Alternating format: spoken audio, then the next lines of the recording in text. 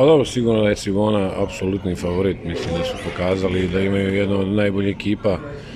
u ovoj premijer ligi, pa i ABA ligi su startali jako dobro, imaju dosta veliki roster, širinu, mislim da će to biti pravi ispit za nas, mi sigurno da respektujemo Cibonu, probat ćemo se spremiti da odigramo najbolje što možemo, ono što me raduje, momci dobro treniraju, mislim da ćemo se dobro spremiti i da odigramo stvarno jednu dobru utakmicu, ako se ukaže prilika možda da probamo iznenaditi, međutim sigurno da, opet ponavljam, Cibona apsolutni favorit, igraju doma i način igre koji su predstavili do sad,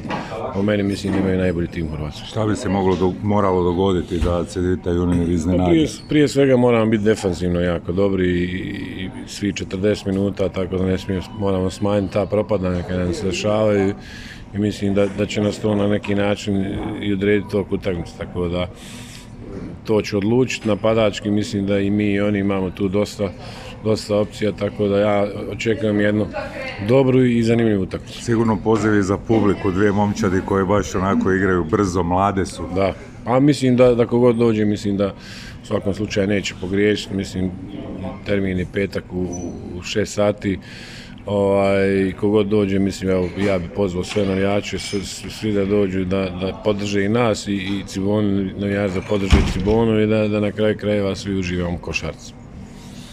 Mislim da igramo protiv najbolje ekipe u Hrvatskoj trenutno i bit će pravi test da vidimo na čemu smo. Mislim da trebamo ući od prve minute fokusirani na ono što nam je trener ukazao i mislim da možemo odigrati dobru utakmicu. Igraju onako na sličnoj razini kao i vi, malo viša razina, ali brzo, čvrsto. Pa da, igraju slično koji mi puno trče, okomiti su prema košu i mislim da, evo, ono što kažem opet, s trenerom smo se dogovorili kako ćemo braniti, kako ćemo napadati i vidjet ćemo, eto, pravi test u petak i očekujemo dobru utakmicu.